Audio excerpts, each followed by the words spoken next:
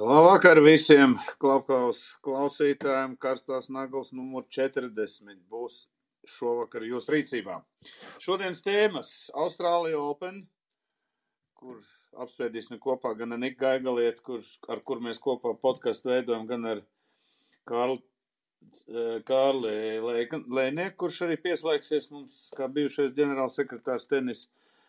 Olimpiskās spēles, kas notiek vispār Pekinā un kas notiek ar Latviju un kas vispār gaidāms. Un beigās būs arī vislīgā 10 komandas, 4 un Edmunds Novickis mums droši vien varēs izstāstīt, ko no šīs sezonas varam sagaidīt.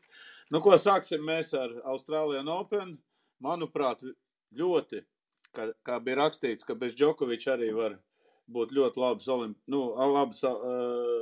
labs turnīrs, un varbūt, Nik, sāksim ar tevīm. Par ko tu biji visvairāk sajūsmā? Jā, labvakar visiem, gan runātājiem, gan klausītājiem. Tad, es domāju, ka lielākā daļa no tā visa pasākuma bija vislielākajā sajūsmā par kungu finālu. 5,5 stundas, un arī Twitter platformā jau bija rakstījis man viens arī paziņa, ka no rīta viņš pasaka sievai, ka es nedaudz paskatīšos tenisu, un tas ievelkās no 10:30 līdz 4 pēcpusdienā. Jā. Tā kā garš, interesants mačs ar atspēlēšanos, manuprāt, pats fināls vīriem arī bija tas galvenais, kas arī, teiksim tā, saldējām ēdienam tā odziņa virs garnējuma. Jā, uzliec mikrofonu.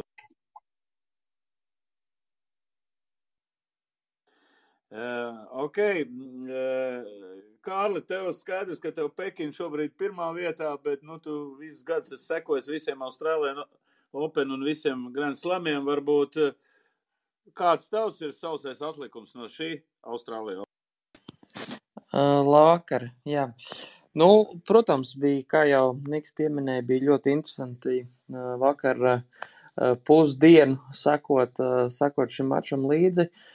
Sausais atlikums ir tāds, kad top 3 spēlētāji, gan Nadals, Džokovičs, gan Federers, viņi nekur netaisās iet prom.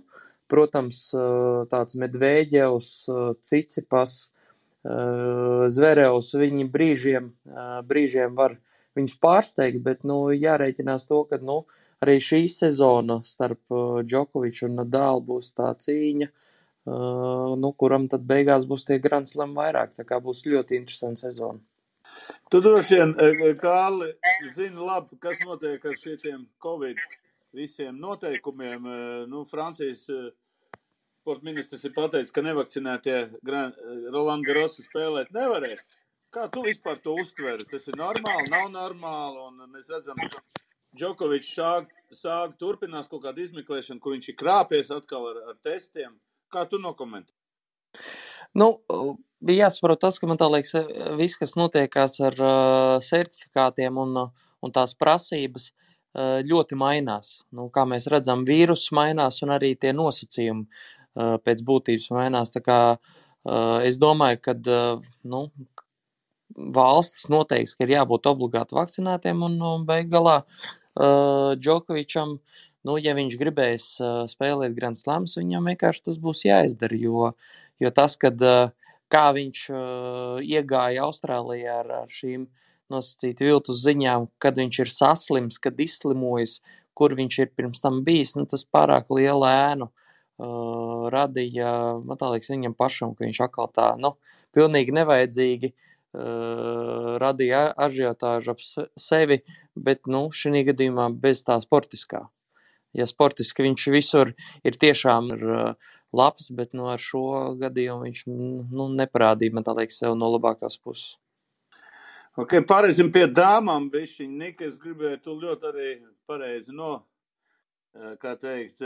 noprognozēja, kad Bārtī būs čempioni, un varbūt, kas tev, varbūt sieviešu turnīrā pārsteidza, un varbūt pa mūsu tenisistiem ar kaut ko izsakiet.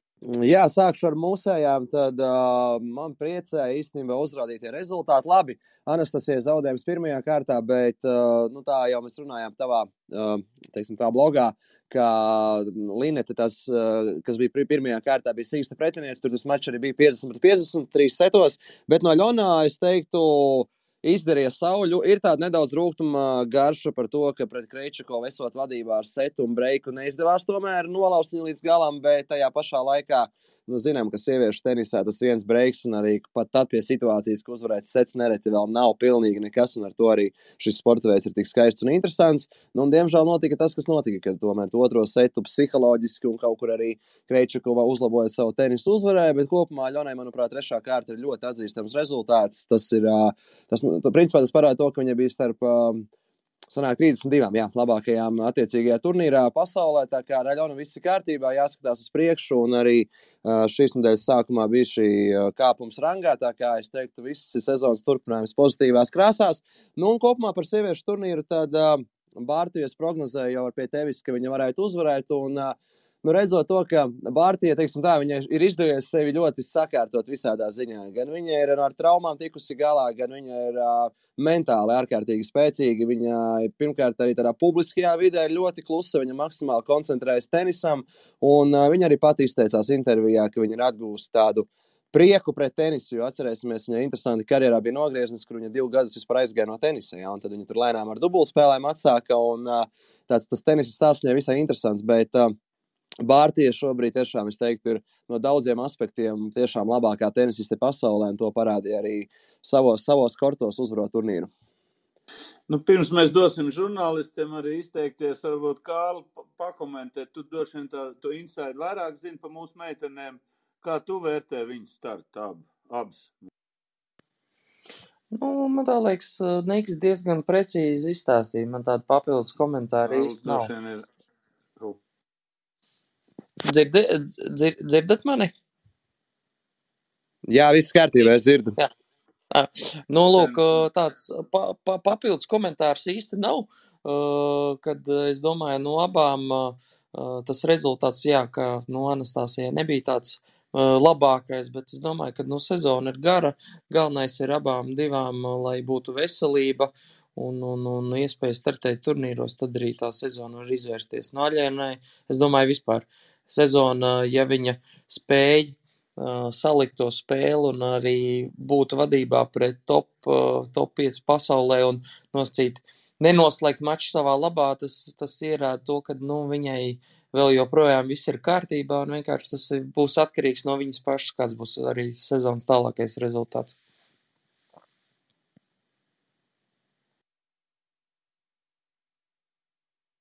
Ok, Mārtiņ, tavkārt. Jā, labvakar visiem. Jā, labvakar visiem, gan klausītājiem, gan arī dalībniekiem. Jā, par Austrāliju skaidrs, ka laikam jau visvairāk šī gada Austrālijas čempionāts paliks atmiņā ar tiem Džokoviča notikumiem un tā saukto Džokoviča sāgu, bet kopumā sportiski, jā, ja par dāmām runājam, tad prieks, ka ir tāds viens stabils pasaules pirmais numurs dāmām arī šobrīd, un tik tiešām viņi rāda ļoti pārliecinošu spēli, runājot par Ešliju Bārtiju, un gal galā tomēr arī, Austrāļiem beidzot ir arī Mainieks uzvarējis pēc ļoti liela un ilga pārtraukuma. 44 gadi. Jā, tieši tā, un beidzot tad arī tur tribīnas varēja šādā kontekstā gavilēt, bet, tribīnas skaidrs, ka gavilēja Rafaela Nadala uzvaras kontekstā, un jūs jau te pieminējāt to 5 stundu maču, un kurš tur, sievai, kā saka, atskaitījies, ka tikai uz mazu brītiņu paskatīsies, bet redz, ka 5,5 stundas tā arī aizgāja. Tas bija kaut kas tiešām brīnišķīgs un tiešām vēsturiski atmiņā paliekoši, un arī sporta vēstures lapusēs paliekoši, jo tā atspēlēties, tas ir kaut kas tiešām tur grūti pat tāds epitets atrast, lai raksturot to, ko Rafa izdarīja, un jāsaka tā, ka ja mēs par prognozēm runājam, tad mēs ar kolēģi, radio kolēģi Māru Bergu arī pirms Austrālijas atklātā čempionāta izteicām katrs savas prognozes, tās gan neizskanēja ēterā, bet raidījuma ierakstā joprojām man tur vienā tādā cietā diska failā glabājas, un varam paklausīties, ka, fināli mēs tā arī prognozējām aptuveni Rafaels pret Medveģevu, tā arī bija tik tiešām, un dāmām domājam, ka Bārtija būs tā čempiona, tā kā kur šoreiz arī šāvām precīzi, bet ne par to, protams, stāsts par to, ka Jā, tā spēlēt, turklāt pēc savainojuma, tas, ko Rafa pat teica arī pirms fināla preses konferencē, viņš to atkārtoja arī pēc čempionu titula iegūšanas turpat uz laukuma, ka viņš vēl īsti pirms turnīra nezināja, pusotra mēnesi principā pirms turnīra nezināja, vai viņš vispār vēl varēs spēlēt un spēlēt kādā līmenī, atgriezties kāds un būt cik labs, bet tas, ko viņš izdarīja, cepuri nost un visi tie labākie vārdi. Daniel, man tev jautājums par Medveģevu, to, ko viņš tur 2 spēlēs atļāvās pret tiesnesi. Tas vispār, kā tas skatās no malas, kā to vispār varētu nokomentēt? Es domāju, ka viņš tā sev mēģina dabūt enerģiju. Džokovičam arī tas pats ir. Un viņš tādā veidā sev vispār dabū enerģiju. Es nesaprotu, kā viņš to var darīt, bet es domāju, ka tas ir kaut kāds tās motivācijas veids viņam. Bet šoreiz tas arī viņam nepalīdzēja. Finālā Nadals atspēlējās, bet kopumā tas, kas notika pret Čičipas, es domāju, ka viņš tādā veidā sev dabūja to enerģiju un motivāciju, un tas viņam palīdz. Viņam patīk spēlēt pret tribīnēm, un viņam nepatīk tas, ka tribīns viņu atbalsta un tā tālāk. Viņš tajā ziņā ir ļoti līdzīgs vispār Džokovičam, bet, finālā tiešām viņam neveicās, un Nadals lieliski atspēlējās. Medveģevs neizmantoja savu iespēju, bet es domāju, ka vispār šitas turnīrs paliks prātā nevis ar Džokoviča stāstu, bet ar Nadalu 21. grandslamu. Es domāju, ka tas ir vēsturisks grandslams. Viņš tagad ir vislielākais tenisists, un pēc statistikas, pēc uzvarētiem grandslamiem vēsturē, un tajā ziņā es domāju, ka mēs visi skatījāmies gan vēsturiski finālu, gan arī vēsturisku turnīru. Par dāmām, Bārtī bija vislielākā favorīta, kā Niks teica, un viņu uzvarēja. Es biju mazliet vairāk gaidījis kaut ko no Osakas, bet viņa iesāka labi, bet pēc tam izstājās. Par mūsējām runājot, Sevastovai bija tiešām slikta izlozē, jo Lineta bija tiešām ļoti labā formā, un viņu uzvarēja. Un par Aļonu runājot, es domāju, ka viņa neizmantoja savu iespēju, bet viņa ir pareizā ceļā. Es domāju, ka viņa varēja sasniegt kādu, varbūt, ceturdaļu finālu. Viņai bija tāds potenciāls, bet neveicās, bet kopumā šis turnīrs viņai bija ļoti pozitīvs, un es domāju, ka viņa ir sakārtojusi arī daudz ko vispār salīdzinot ar iepriekšējo gadu. Tā kā viss bija pozitīvi. Kārli, man būs vēl viens jautājums, jo Krievu presē parādījās, ka Nadals lietot dopingu. Pastāst, lūdzu, ko nozīmē tagad tenisistam lietot dopingu? Cik reizi tās pārbaudas un cik ir reāli vispār baroties ar dopingu? Protams, kaut kādas baumas, jo man tā liekas ir vienmēr bijuši gan par Nadalu, gan par pašu Džokoviču, gan par Venus un Serēnu Viljams, bet tā realitāte un arī redzot, kā darbojās kaut vai mums Latvijā antidopinga birojas un kāds vispār tas pasaulē šī struktūra ir veidota, tenisā tas ir ļoti sarežģīti to visu darīt kā jebkurā citā sportveidā. Protams, ir šie izņēmumi, kā mēs zinām, vairāk tas vairāk attiecināms uz kaut kādu, riteņbraukšanu. Tā kā šie sportveidi pie tā, kad viņiem ir savās valstīs regulārs pārbaudas, gan visticamāk ir gan pēc pusfināla, gan pēc fināla vēl urīna pārbaudas. Tā kā, tas tāds, to vispār ir grūti komentēt, jo nav jau nekādi fakti, nav nekādi pierādījumi. Tas viens kāds žurnālists ir izdomājis, kā Nadals vispār var tā izturēt tādu slodzi un skriet 5,5 stundas, nosīt, kad viņš ir vecāks par citiem un ir pēc traumas. Tā kā, tas man tā liekas tagad, ļoti tāda skaļa un neobjektīva spekulācija. Man vēl interesē vēl viena lieta, kurš varētu pakomentēt, kas notiek vīriešu tenisā šobrīd, varbūt vairāk. Es zinu, godīgi sakot, mums tāds bišķiņ pagrimums ir kopējs. Ernests tā kā pazudis ir no tās elites un ir tāds baigais tukšums. Nezinu, Kārli, tu varbūt labāk. Šobrīd, protams, ir, ja mēs esam tenisā pieradināti pie tā, ka, Ernests, varētu teikt, 15 gadus ir topā un sako līdzi un arī dāmas, tad, protams, tad uz tā fona, vai mums ir kāds šobrīd, kas būtu pielīdzināms Ernestam, īsti nav, Bet, es domāju, tas, kā jebkurā citā sporta veidā, ir kaut kāds neliels kritums un jāgaida, kad mums atkal jaunie sportisti varēs sev objektīvi parādīt vispirms jauniešu Grand Slamos, un te jau būs arī daudz interesantāk sekot viņiem profesionālajā. Mums bija viens finālists, ja nemaldos, jauniešu Grand Slamā, Kārlis Ozoliņš. Nezinu, kur viņš tagad spēlē, bet viņš bija vienā Grand Slamā, viņš tika finālā jauniešu Grand Slamā. Tā kā uz viņam, es domāju, ka varam likt cerības, viņam ir talants, bet nezinu, vai viņš tiks līdz elitē. Šobrīd koledžā, bet nav informācija. Kas konkrēti? Jāni, tu gribēji kaut ko pateikt? Nē, es gribēju Kārlim uzvaicāt, dziļāk varbūt viņš pārzina to čaļu tenisa, kā saka, virtuvi, tur kaut kādi, nezinu, jauni uzvārdi, kam tiešām būtu vērts pasakot. Ir kaut kādi, nezinu, tādi spilgtāki talanti, par ko mēs varbūt varētu, nezinu, runāt 10 gadu griezumā, varbūt ne uzreiz tagad, bet, nezinu, labi, 8, 10 gadi kaut tā. Es domāju, ka īstenībā tādi no tādiem jauniešiem, kuriem varētu sekot līdzi, ir divas meitenes, ir Valērija Kārgina un Elizabete Brutāne, kas no tādiem, kam šobrīd ir 14, 15 gadi, kas iet uz tādu lielo sportu un ar tādiem maksimālajiem mērķiem izvirzītajiem. No puišiem šobrīd neliels klusums ir Gustavs Dambiņš, bet viņš ir nedaudz, viņam 16 gadi, viņam ir sev jāparāda. Protams, tāds juniors, kā mums bija Kārlis Ozoliņš, šobrīd mums pie apvāršņiem, vismaz cik es zinu, nav. Vēl ir kādi jautājumi kādam vēl? Man būs viens jautājums, ja ir iespējams. Lūdzu.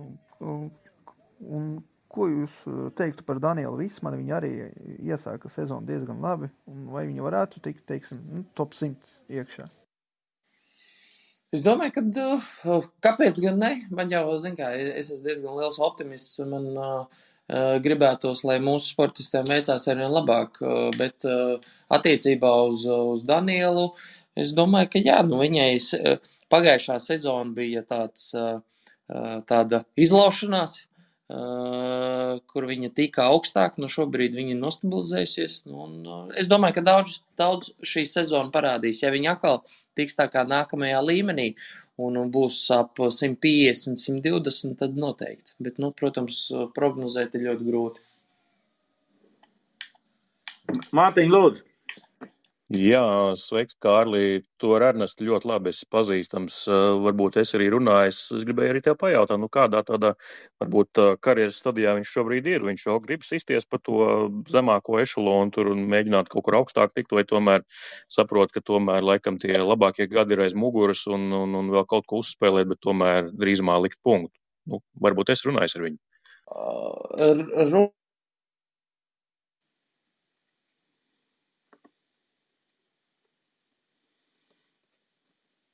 Un viņš arī turpinās spēlēt. Cik ilgi viņš to darīs, nav jausmas. Tā pēdējā laikā neesmu komunicējis, bet pie tā, ka viņš gatavojās un, diemžēl, šodien tādā Montpellier turnīrā par iziešanu pamaturnīrā zaudēja Dameram Džumhuram.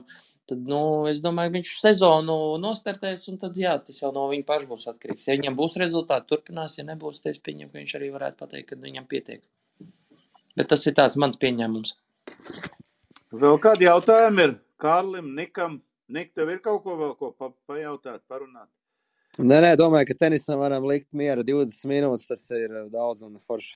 Mums parasti tenis tik daudz neizpelnās, bet, Austrālija Open bija īpaši, un, pārējiem pie Olimpiskām spēlēm Pekina 2022, ļoti dažāda informācija no Pekinas par visām komandām.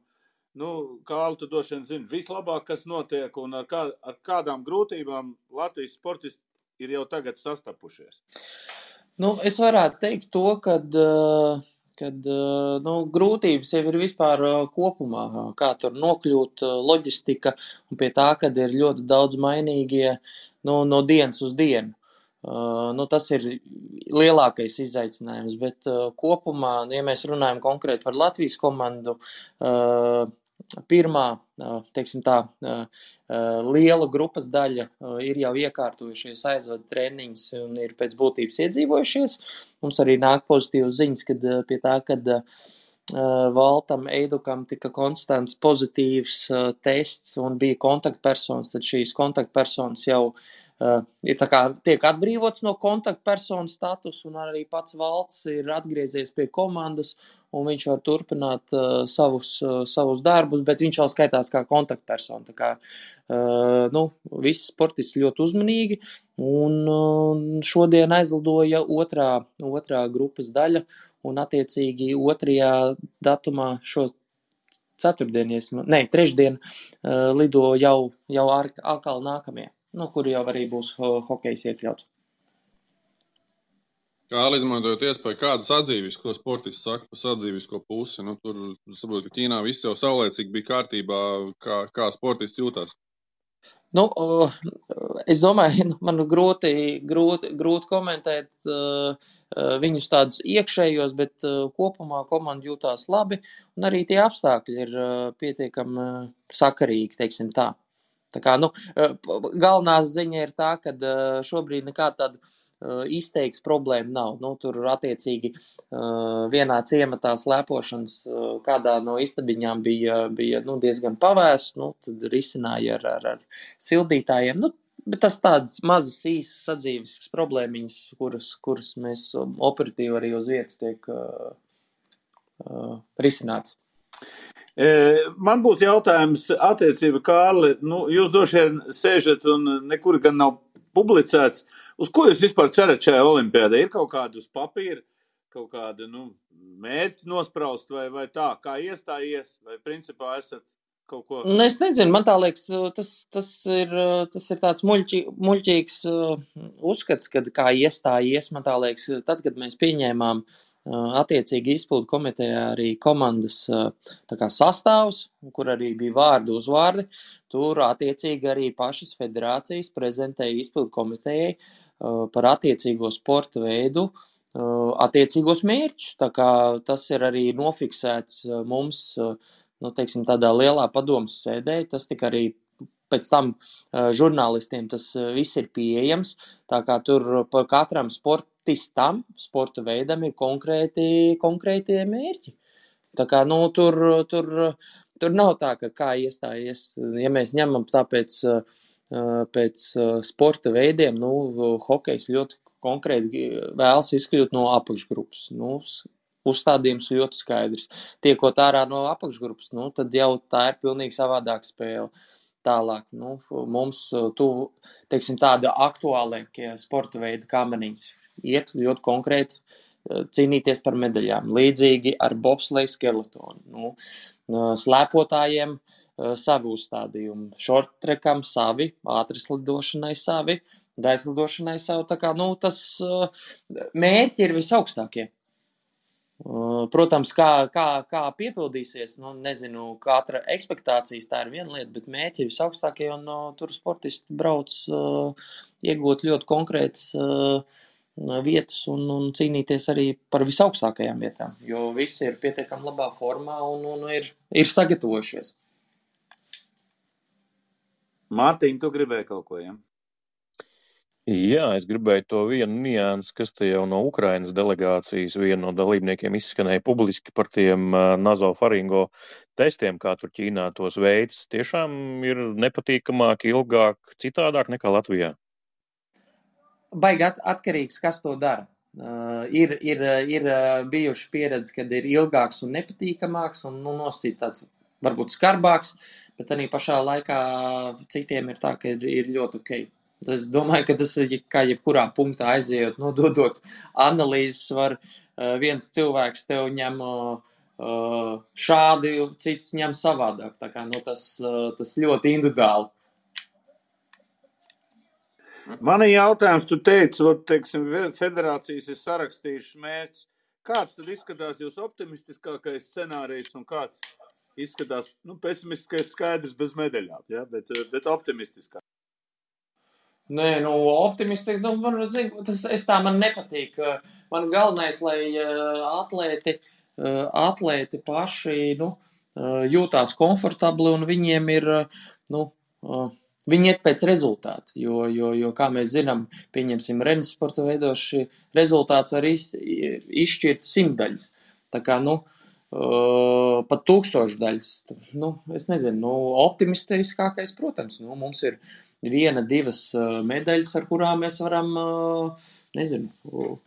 ar kurām sportisti paši būs apmierināti, jo, kā jau es pieminēju, skeletons, bobslejs, kamanas, viņiem ir ļoti konkrēts mērķis. Kā konkrētiem sportistiem un sporta veidiem, viņiem ir visaugstākais, viņi grib izcīnīt medaļas. Mēs atceramies, ka pirms vasaras olimpiskām spēlēm jau bija baigi līdzīgi, ļoti pesimistiski bija. Tur viena varbūt medaļa un izšauja tā, kā neviens nebija gaidījis, tik precīzi. Vai ir kāds reāls, varbūt zelta medaļas tāds pretendents, kāda bija 3x3 basketbolisti? Ir kaut kāds cerības? Es domāju, ka noteikti. Jūs eksperti arī līdzīgi piekritīsiet. Gan brāļa Dukuru, gan kamanās brāļa Šici, gan aparjots un tikpat labi arī jaunais Bērziņš. Un bobslejā 4-niekos, ķibermanis vai pat tikpat labi 2-niekos, viņi ir reāli pretendenti. Un viņi, kā mēs redzējām pirms pašas olimpiādas pēdējos posmus, kas bija Eiropas čempionāti, viņi uzvarēja. Tā kā, tas ir ļoti, ļoti konkrēts pieteikums. Jāni, lūdzu. Mēs te ar kolēģiem arī tā gan nopietni, gan puspa jokam arī tā rēķinājām. Tāds optimistiskais scenārijs un tāds tiešām ļoti labs scenārijs. 5 medaļas. Tāds reālais droši vien tur 1-2. Tā, mēs tā skatāmies. Bet, kā būs patiesībā, Kālis jau te ļoti pareizi uzskaitīt tos galvenos, kā saka, medaļu pretendentus. Bet, olimpiāda ir olimpiāda. Tas ir, tur ir papildu stresiņi, visādi vēl visi Covid-19 apstākļi, kas jāņem vērā, vēl noteikti būs jāņem vērā. Ja mēs redzam, ka skeletonā jau tur nav labākais sastāvs, vēl citos sporta veidos tur vairāk favorīti tiek noņemti. Tā mēs rēķinājām. 5 ir tiešām optimistiskais variants un tāds reālais droši vien, kad pāris medaļas. Jāni, tu baigi labi izklausās ar 5 medaļām. Es saku, tas ir tāds tiešām ļoti optimistisks. Ļoti optimistisks. Klausies, ja būs 5 medaļas, Kārlis dabūs 3 zvaigžņu ordeni uzreiz. Kārli, tev kaut kas jāapsol. Ja būs 5 medaļas, tad tu kaut ko tur nezinu apēdi vai mats nogriezīs. Vai mats nogriez, jā.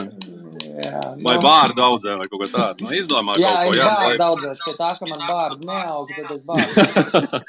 Lai visiem ir jautrāk, kaut ko pasaka. Pareizi, tieši tā. Nezinu.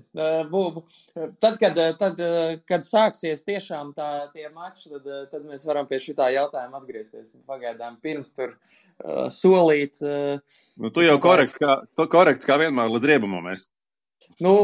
Kas man cits atliek? Man jau gribās, lai tiem sportistiem ir šīs medaļas, ir šie sasniegumi, jo viņi tiešām ir ieguldījuši baigāko darbu.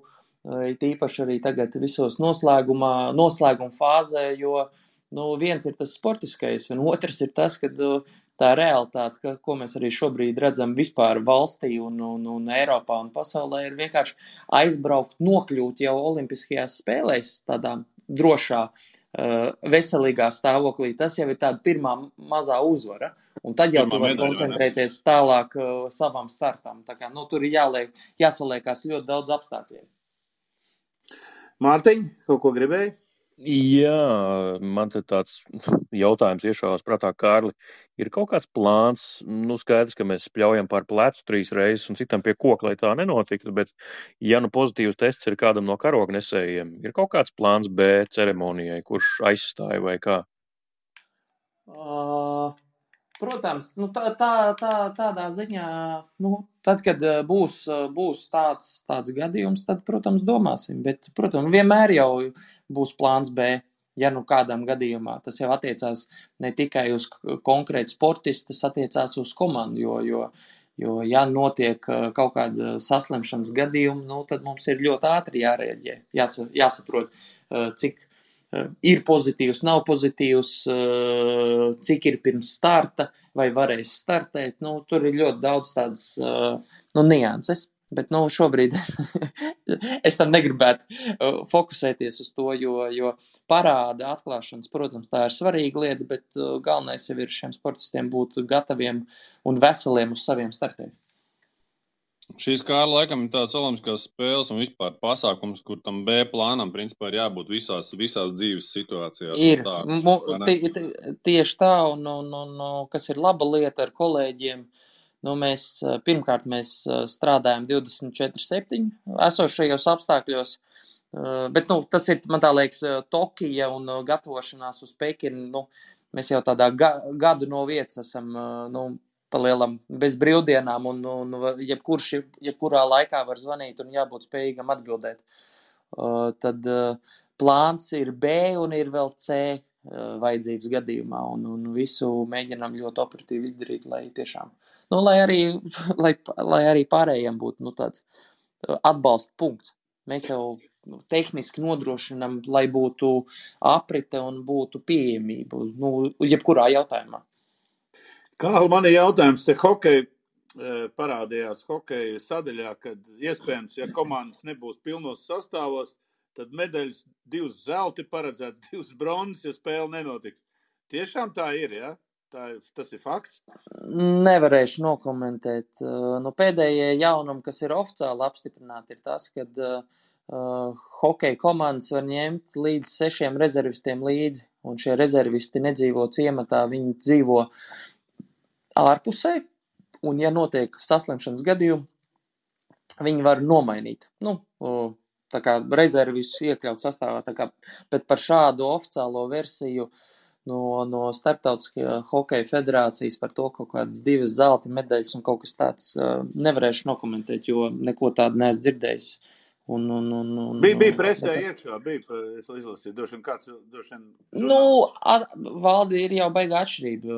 Viens ir tas, kas ir presē kā bauma, otra lieta ir tāda, kas ir nāk oficiāli kā statements par to, ka...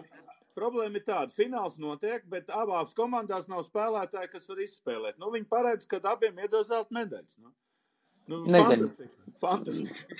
Pie tā, kad hokeja spēle ir vispār noslēdzušā lieta olimpiādai, tad tas būtu ārprāts vienkārši. Tā kā tā. Man ir vēl viens jautājums, tāds tīri teorētiski. Šodien uzzināju, ka Dainis Dukurs nebrauc uz olimpiskajām spēlēm. Ir kaut kāds veselība vai kas ar viņu ir, kāpēc viņš nav sastāvā? Sastāv tas jāprasa viņam. Tas viņa lēmums, kā ir, tā ir. Tur ir kaut kāda personīgs lēmums, ja viņi? Tas nav tāds, ka... Jā. Nē, viņš tika vārdiskajā delegācijā apstiprināts, tas viņa lēmums, viss. Bet tālāk jau arī... Kāpēc? Neviens neko nezina, ja? Nav nekāda informācija. Nē, man informācijas. Es zinu to, ka viņš nebrauc, viss. Tā ir pamata informācija. Kas viņu aizvietos tur uz vietas? Viņš tomēr jau tā kā skaitās treneris Dukuriem un tā. Bet... Viņiem atbalsta komanda ir pietiekami liela, tā kā, tur vispār nekādas problēmas nebūs. Tur viss kārtībā, ja? Jā. Vēl kādi jautājumi ir žurnālistiem? Daniela, tev, Mārtiņ? Jāni. Man būs 2 jautājumi. Pirmais ar Covid testiem, vai spēlētāji vai sportisti ir sūdzējušies par to, ka katru dienu ir jādod Covid testi, jo no Turcijas, tie sportisti, ar kuriem es runāju, viņi tiešām sūdzējās, un vai viss ir kārtībā ar ēdieniem? Vai mūsu sportisti ir apmierināti? Tas man būs otrais jautājums. Pirmā sadaļa, es pieņemu, kad sportisti un arī vispārējie, viņi nav ļoti lielā starā par to, ka katru dienu ir šīs pārbaudas. Bet man tā liekas, tādi ir spēles noteikumi, visi to ir pieņēmuši, tur var patikt vai var nepatikt, bet realitāte tāda, ka tiem testiem ir jābūt katru dienu. Un tur nav īsti izvēles iespējas, jo tā ir pietiekami liela atbildība gan pašiem organizatoriem, gan sokam, lai viss notiktu pēc iespējas mazākiem riskiem. Ja tāda ir cena par šiem testiem, tāda ir. Bet es pieņemu, ka jebkurš cilvēks nav tur baigi patīkam, ka tev katru dienu kaklu baksta. Jo tur ikdienas testi tiek ņemti no kakla. Bet otrs jautājums par ēdieniem. Tādas sūdzības nav, bet ja ir kaut kāda trūkuma, tas arī mums tiek aktualizēts Chef de Mission mītingos, ja ir kaut kādas problēmas, bet ir jāsaprot tas, ka ir trīs dažādi ciemati. Un mēs runājam par to, ka ir Pekinas ciemats, kur ir sporta veidi, kas tiek aizvadīti hallēs. Tur ir droši vien savs ēdināšanas bloks, nevar pateikt labs vai slikts, bet pietiekam normāls, jo ir kaut kāds uzstādītais arī standarts no organizatoru puses. Tad vidū, kur ir bobslēgs, kamanas un skeletons, tas ir atsevišķs ciemats, un noslēdzošais ir šis slēpošanas ciemats. Tā kā 3 dažādi ciemati, 3 dažādas bāzes, 3 dažādas ēdināšanas. Nevaru pateikt, kur vēl ir labāk. Paldies par atbildi. Vēl Mārtiņ, nav nekas. Varēsim Kārli laist prom. Viņam daudz darba. Laidīsim prom Pekinā, jau cik 4:00 no rīta, man liekas, ir, ne? Jā, izskatās. Ok, labi. Paldies, Kārli, veiksmi, un es domāju, 5 medaļas, tas jau būtu kaut Jānim labs šitas te uzstādījums. Pārējais nav ko tā kā lietuvieši, zini, iet uz maksimumu. Mums arī jābūt tik nekaunīgiem kā viņiem. Jā, sarunāts. Šī vīra tā nav prognoze, tas tāds tiešām optimistisks scenārijs, tā kā saprotiet pareizi. Bet es, kā saka, par 5 medaļām esmu, kā saka, visām pretā. Būs 3 zelti. Tu man Jāni, bišķiņ, tā kā teikt, bišķiņ uzkurināja, ja? Baigi labi. O, tas labi. Es skatīšos ar citu acis pavisam. Nevis ar pesimistisko, bet optimistisko. Ko, pārējiem pie futbola, sen nav futbols bijis. Tā kā, vismaz priekš manis, kā futbola cienītāji, parādījās ziņa, ka būs 10 komandas, 4 riņķi. Jau virslīgas čempionāts izskatās pēc kaut kā vairāk nekā čempionāti. Jā, Edmunds, mūsu patstāvīgais Clubhouse komentētājs, varbūt tu mums izstāsti lūdzu, ko mums gaidīt no jaunās sezonas. Skaidrs, ka mēs pirms sezonas vēl runāsim konkrēti, bet kādas tevi sajūtas? Kā mēs sagaidīsim jauno futbola sezonu? Jā, labvakar visiem. Kādu laiku nebiju ciemos šeit. Tas parāda to, ka Latvijas futbolā bija ziema un ziemas miegs, bet pamazām atgriežamies. Un, ja mans kolēģis sporta centra Celmiņš uzkurināja ar 5 medaļām, tad redzu, ka Reku tevi uzkurināja virslīgi ar 10 komandām turnīrā, kas patiešām ir, teiksim tā teorētiski laba ziņa. Daudz spēļu, 36 kārtas, starta punktā ir cerība, ka tas kalendārs būs ritmisks un ka visas spēles notiks un tā tālāk. Kā būs dzīvē, to rādīs laiks, godīgi sakot. Ja man būtu tagad jāliek tāda likme vai līdz sezonas beigām, viss tā arī paliks un 10 komandas un 36 kārtas un visi mači tiks aizvadīti un neviena komanda nepajuks, tad man laikam nodarbētu roka tādu likmi likt un nebūtu tās pilnīgās pārliecības. Nevienmēr kvantitāte nozīmē kvalitāti, bet jebkurā gadījumā līdz sezonai ir 1,5 mēnesis, bet tik daudz interesantu notikumu ir starpsezonu periodā, pārējais transferi. Un tas Latvijas futbols patiešām, varbūt skanēs ļoti tā augstprātīgi un lepni, bet viņš ir liels tanī ziņā, ka ir daudz ko sagramot, ir daudz informācijas un man pat pašam, lai gan cik es tur cenšos maksimāli sekot, bet es nespēju sagramot visu to informācijas apjomu, kas nāk, kur treneri mainās, kur sastāvi mainās, tie jaunpienācēji nāk klāt, 3 komandas, tā kā ir grūti tiešām pat man visam izsekot, un tas parāda, cik būs interesanta sezona, jo sākoties sezonai nāks klāt vēl arī spēles, sportiskā intriga, un es domāju, ka šis čempionāts būs tiešām ļoti labs. Dosim vārdu pēc kārtas visiem. Mārtiņ, sāc to, ko tu gaidi no virslīgas čempionāta. Pēc tam mēs jautājums Edmunds.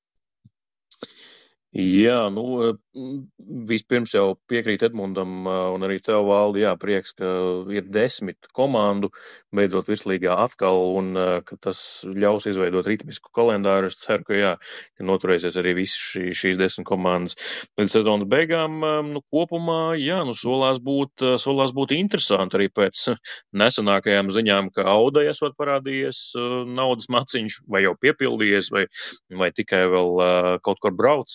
tas koferīts vai kā, bet tas arī pozitīvi, katrā ziņā, ka ienāk nauda Latvijas futbolā arī citos klubos, tas veicina konkurenci un cerams, ka vedīs arī uz attīstību, nevis vienkārši uz tādiem naudas kariem. Ko es gaidu?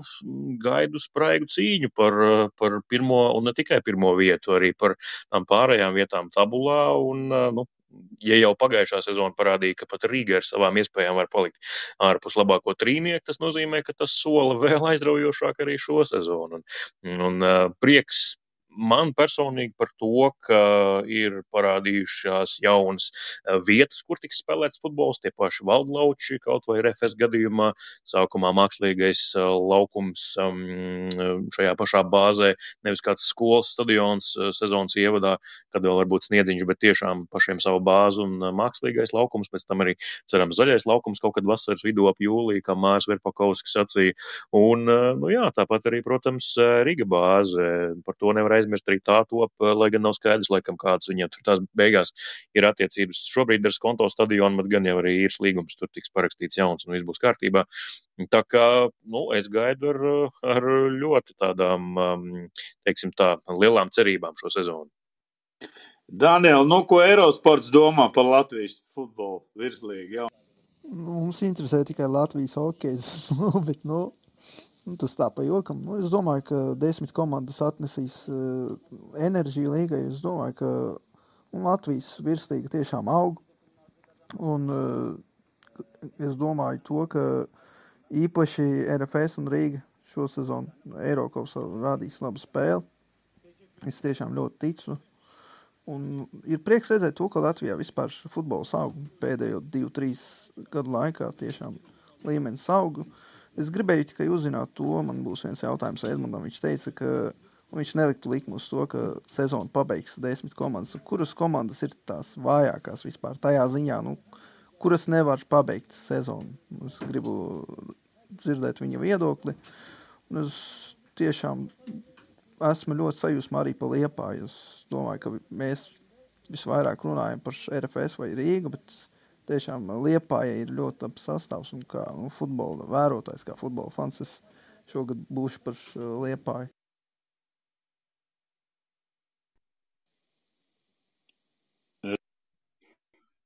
Ja Daniels jautā par to, tiešā tekstā bez maz vai kura komanda varētu sezonu nepabeigt, tiešām būtu ļoti nekorekti no manas puses tur ar baumām apvīt komandas un kādu tur bakstīt ar pirkstu. Es pateikšu tā ļoti neitrāli. Es tiešām nebiju domājis kādu konkrētu vienu komandu, jo tās nepatikšanas var, teiksim tā, uzsprāgt no jebkuras puses, un mēs zinām, ka Daugavpilī joprojām turpinās cīņa un tā biedrība Daugavpils nesaņem finansējumu no pilsētas, un pilsēta ir, var teikt, naidā ar šo biedrību futbola centrs Daugavpils, un tur varētu būt problēmas iespējams, bet cerams, ka viss būs kārtībā. Runāt par Audu, kas tiešām tāds lielais nezināmais. Man šodien lasot šos bravūrīgos, bravūrīgais par skaļu vārds, bet tādus tiešām tādus mērķiecīgus tekstus no futbola kluba Auda sociālajiem tīkliem, ka jauna vēsture, jauna ēra sākas un ka mēs mēģināsim tur paliekoša vērtība būt. Tādi ļoti skaļi vārdi priekš kluba, kurš, teiksim tā, starpsezonu periodā arī pilnībā maina sastāvu, maina pieeju, ja pirmajā līgā viņi spēlē vietējiem puišiem tādā zemākā, teiksim tā, līmenī. Uzvarēja pirmo līgu, viss kārtībā, tur viss bija profesionāli, bet šobrīd, cik saprotu, vēl 2 soļi uz priekšu, būs leģionāri, būs ārzemju treneris, būs liels budžets, un visticamāk tas sastāvs būs krasi citāds. Tad man jau vēsturiski vienkārši tā atmiņa uzreiz liek atcerēties daudzus neveiksmīgus tāda tipa projektus. Un tomēr atceramies, ka Auda ir ar ļoti lielu vēsturi Latvijas klubs, un es ceru, ka šīs, tā teiksim, naudas maka ambīcijas nesabojās to kluba vēsturi, kas ir bijusi, un ka viss izdosies. Tāpat par Jūrmalas Spartaku zinu, ka nav viegli viņiem, bet viņi plāno startēt, tā kā ir vairākas komandas uzreiz, un varbūtība teorija saka, ja 3, 4, varbūt pat 5 komandas, ir tādas zināmas jautājumu zīmes, tad pat ja katrai komandai ir 95% finišēt un ka viss būs kārtībā, tad ja 5 tādi klubi, tad vienam var arī paslīdēt tā kāja. Bet es ceru, ka viss būs kārtībā. Un kas vēl man piebilstams, Daniels minēja par Liepāju, tad svaigākās ziņas tādas, ka lai cik simpatizēja Liepājas tur tie transferu politikas starpsezonu periodā un viss pārējais, tad šodien kļuva zināms, ka komandu pēkšņi pametis galvenais treneris Serbs Vigņevičs, man liekas, tas ir tāds pamatīgs trieciens pa kluba izredzēm šo sezonu, jo, es uzskatu, ka tas nav profesionāli vienkārši, sezona beidzas iepriekšējā gada novembra sākumā. Un visu ziemu, ka klubs pavada, labi, tur nedaudz ir atvaļinājums, bet kopš janvāra sākuma komanda jau gatavojas mērķtiecīgi sezonai, ir veikta tā pati sastāva komplektācija, kur normālā gadījumā būtu trenerim jāpiedalās un jāizsaka savas domas. Un tad pēkšņi, es neteikšu sezonas priekšvakarā, vēl ir tas mēnesis plus cik tur dienas, bet treneris pamet komandu pēc ierašanās treniņu nometnē Turcijā, kur viņš devās kopā ar komandu. Man liekas, tas ir briesmīgi, un tas atkal atmet šo klubu atpakaļ un kārtējo reizi pietrūks tādas profesionālas un stabilas pieejas. Tāpēc man šodien tās Liepājas akcijas pamatīgi nobruka. Bet tas nekas, ir Torstens Finks ar Rīgu, tāda leģendāra personība. Un ir RFS čempioni, kuri mēģinās sargāt titulu. Par Valmieru arī nav skaidrs, vai Tamas Spērtie paliek. Esmu dzirdējis, ka drīzāk pat nepaliek, ka viņš pārcelsies citur. Tur vēl ir intriga, kā klāsies. Tad viņa aizvietotājiem, tā kā intriga ir ļoti daudz, es varētu šeit runāt veselu stundu. Edmund, es par stratēģiju bišķiņ. Droši vien Vādījums arī klausās mums, federācijas prezidents, bet kāpēc es atbalstu 10 komandas? Savā laikā, kad es to basketbolu vadīju, man arī bija viens no nosacījumiem, ka ļoti daudz Latvijā spēlē futbolu jauniešu, un viņiem nav tas pārējais periods nekādā gadījumā, un tad izveidot vienalga kaut kādu sistēmu, iedodot vairāk iespējas, viņi tur agri vai vēl piešaujās un spēlē, pirmo gadu ne, otro gadu ne, bet jau trešo gadu viņi jau tur kaut kādu talantu čaļi jau sāk pilnīgi iznākt ārā, kāda nav gaidām. Un es šeit paņemšu kaut vai to Holandas, piemēram, čempionātu. Mēs redzam, ka tur Ajax 7-1, 8-1 vinnē. Būs tādi rezultāti, bet tas jau nekas. Visur jau tas notiek rezultātā. Tādā ziņā es domāju, ka Latvijas futbols iet pa pareizām taciņām, un es domāju, ka tur jaunie spēlētāji tādīs klubos atradīsies. Es nedomāju, ka viņi bankrotēs. Tie čaļi grib spēlēt. Es nezinu, tu labāk zini to virtuvi, jā, bet, manuprāt, tas ir ļoti labs. 36 kārtas. Tu saproti, katrā tur nosacīt 5 spēles nedēļā. Tur tik daudz spēlētāji var parādīties. Kaut kādu jaunu izprāt. Kā tu komentēt šo? Es Valdi domāju, ka mums varbūt ne līdz galam šeit viedokļi sakratīs. Man ir 2 lietas, kas mani dara piesardzīgu. Pirmā lieta, es saprotu, ka, teiksim, tādiem neitrāliem vērotājiem, kuriem tur futbols nav, kuri Latvijas futbola nav uz tu, viņiem liekas, forši 10 komandas, vairāk spēļu, būs talanti, bet bieži vien saka par valsts futbolu, ka tavs futbols ir tik stiprs, cik ir stipra tava pēc spēka otrā līga, un šajā brīdī, kad mēs, krieviski saka, через не могу, savācam tās 10 komandas maksimumu un paņemam visas organizācijas, kuras ir kaut cik spējīgas piedalīties. Šeit maza vēl atkāpīta, ka 11. komanda kā rezervisti bija Rēzekne, kur viss kā ir kārtībā, ir infrastruktūra, ir tradīcijas, bet kuri, kā rezervisti absolūti tur nesagatavoja nekādus dokumentus, lai pretendētu uz virslīgas licenci. Tas nozīmē, principā viņi nav gatavi. Un mums citu komandu rezervē nav. Un par šīm pašām 10 komandām es izsaku šaubas, ka varbūt kādai var rasties problēmas. Un tad jautājums, kas mums paliek aizmugurē. Un tad tā pirmā līga un rotācijas starp līgām. Un par to es atraucos, mans viedoklis. Tas ir mans subjektīvs. Varbūt man nav taisnība, ka būtu labāk 8 stabilas komandas, tiešām labas komandas, un tad veselīga konkurence tajā pirmajā līgā, ko šobrīd dēvē par nākotnes līgu. Un tad normāla konkurence tur, un arī tur var jaunieši attīstīties, un arī tur īstenībā pēdējos gados tas līmenis strauji auga, un patiešām vairākie latviešu jaunieši, viņi arī spēlē izlasēs, tur, manuprāt, progresē, un tur ir iespējams spēlēt. Tā bija pirmā doma, otrā doma, kamēr es ilgi runāju, izkrita no galvas, mēģināšu atcerēties pēc tam, bet, es teiksim, otrā doma ir sekojoša, ka īstenībā man liekas, ka, ja tev ir, 20 gadi un tu spēlēsi tagad virslīgā kaut vai tajās apakšgala komandās, man liekas, ka, var atplaukt, protams, bet man liekas, ka īstenībā mūsdienu futbolā, kur tas līmenis ir tik neticami augsts, ja tu neesi 17, 16 gados jau kaut kādā bijis vai ārzemju akadēmijā vai jau kaut kur debitējis virslīgā, vecīgā struktūrā, nenotiek brīnumi. Nevari tu 20 gadu vecumā, tukumā iziet, trenējoties varbūt netik profesionāli, tur bez kaut kādām procedūrām, bez masāžām pēc spēlēm treniņiem, un 20 gados tā uzplauk, ka tu kļūsti par zvaigzni. Var būt 1-2 gadījumi tādi var būt, bet es īsti tam neticu. Mūsdienu futbols drusku jau citā līmenī ir, un tur jau jābūt no pašiem jaunības gadiem tai mērķtiecībai un attiecīgai videi, kurā izaugt. top līmenī. Tāpēc es tādiem pelnušķītas stāstiem neticu, bet es turu īkšķus, lai tas čempionāts patiešām pirmkārt, lai viņš nepajūk, lai viņš ir interesants, un arī es nebaidos no tām sagrāvēm. Es drīzāk baidos, ka vienkārši tā kāda komanda pajūk, un tas čempionāts tiek sabojāts, un atkal kaut kāds nepāra komandu skaits. Ja viss izdosies, būs 10 komandas, tās Ja jau sagrāvēs. Tiešām notiks totalizators jauns. nebūs, Edmund, ja totalizators komandas nepajūks. Vadim, sveiks, kā tu jūties? Tev ir ko oponēt mums, Edmund? Ko tu domā pa jaunu? Jā, labvakar. Paldies, ka pievienoja man pie meistariem. Jā, ir patikami būt tāda kompanija. Bet, zini, ka oponēt grūti, bet vienīgais, ko es pateikšu, ka esmu pārliecināts, ka šīs čempionāts, ja ar 10 komandām būs ļoti interesants, aizraujošs un stabils. Tā pateikšu, kāpēc. Arī pateikšu par Daugavpili, ko Edmunds minēja. Jā, tur katru gadu, principā, Daugavpili ir kaut kādas problēmas, finanšu problēmas, bet jau pāris gadus mums eksistē tāds legionāro maksu mehanizms, kas tieši atbalsta tos jauniešu klubus, kas spēlē ar virslīgas klubus, kas spēlē ar jauniešiem. Ja? Piemēram, Meta pagājušā gada saņēma ap 140,000, Daugavpili bišķiņ mazāk, bet šogad tas cipar legionāru fonds palielināsies. Tas nozīmē, ka te komandi, kas spēlē ar jauniešiem, un visticamāk tas būs Supernova, visticamāk tas būs Tukums, atkal tas būs Daugavpils, Meta, protams, tas fonds palīdzēs viņam attīstīties un būt stabilāk. Ja? Tāpēc, manuprāt, ir izveidota sistēma, kas varbūt ne visiem virslīgas klubiem patīk, īpaši tiem, kas maksā, Liepai, Rīgai un RFS-am, bet tas mehanizms veiksmīgi strādā, lai tieši atbalstot tos klubus, kam nav tādas iespējas, ja? Nav tik lielas naudas, ja, tā teiksim.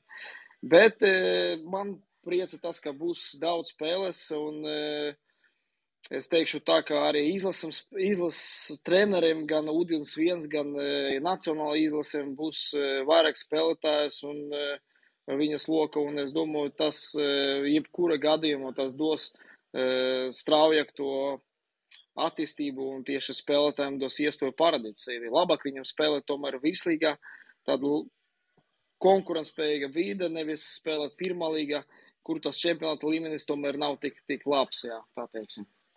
Es vēl atļaušos šeit iestarpināties par to, jo Vadims runājās par leģionāru maksām. Arī mana tā doma, ka nenotiek brīnumi 20 gadu vecumā, ka diez vai kāds pēkšņi talants, tur supertalants parādīsies, talants var būt. Arī tas, ka iepriekš pirms 2-3 gadiem bija vecais limits, ko tas nozīmē, ka bija jābūt laukumā vismaz 6 latviešu spēlētājiem laukumā. Un pie kā tas viss es neteikšu, ka tas bija galvenais iemesls. Es joprojām uzskatu, ka galvenais iemesls ir vienkārši jauno futbolistu audzināšana, un tas sākas no futbola akadēmijām. Bet, teiksim tā, virslīga bija atvērts placdarms latviešu spēlētājiem. Varēja spēlēt ļoti daudz latviešu spēlētāju katrā kārtā. Un Latvijas izlase noripoja līdz pašam Eiropas pagrabam, kas parādīja, ka īstenībā nenotiek tā, ka tikai spēles laiks ir čempionāts, un tagad viens par to spēlē, un kaut kur dabiski kaut kas parādās. Viss sākas no jaunatnes akadēmijām. Un tieši, lai šie labākie latviešu spēlētāji progresētu un būtu tā konkurence augstāka, tad arī tika mainīts šis leģionāru limits, un tagad tikai 3 latviešu spēlētājiem obligāti jābūt laukumā, un drīz būt daudz ārzemnieku, tad atvērās tie visiem aciņi, ir laba tā, tas, ko Vadims saka, spēcīga vide, kurā augt, un tad tie 3 latvieši, kas spēlē, viņi arī aug un patiešām kļūst labāki. Te es zinu, ka Kasparam Goršam ir diametrāli pretējs viedoklis, viņš uzskata, ka mēs ejam nepareizu ceļu, bet tas es vienkārši gribēju vēlreiz atgādināt, ka bija laiki, bija daudzus gadus, kad virslīgā bija pilns ar latviešiem, bet mūsu izlase kā regresēja, tā regresēja. Edmund, jaunietis, lai izaug 10 gadus vajag, no tā brīža. Tā kā nevajag 1-2 gados, kā teikt, izdarīt secinājums. Andrejs mums ir pievienojies. Siliņš, Andrej, tu ko gribēji par kur tēmu runāt? Skaidrs, ka par futbolu. Man kā Vādlauču iedzīvotājiem, vispār čau visiem.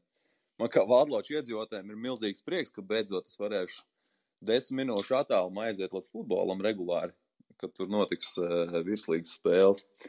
Tas ir viens, otrs, es tiešām ļoti pievienojos un ceru, ka visas tās komandas paliks tiešām skaita ziņā līdz beigām, jo varbūt es pirmo reizi tiešām noturēšu savu motivāciju visu sezonas garumā piedalīties fantasy, jo es vienmēr ļoti apņēmīgi sāku, Cēlums jau zina, Bet es parasti tajā brīdī, kad sāks tur čakarēšanās ar kalendāriem un pazūd komandas un nāk klāt, un pagājušā sezona vispār bija murka šajā ziņā, tad tajā brīdī pazūd motivācija.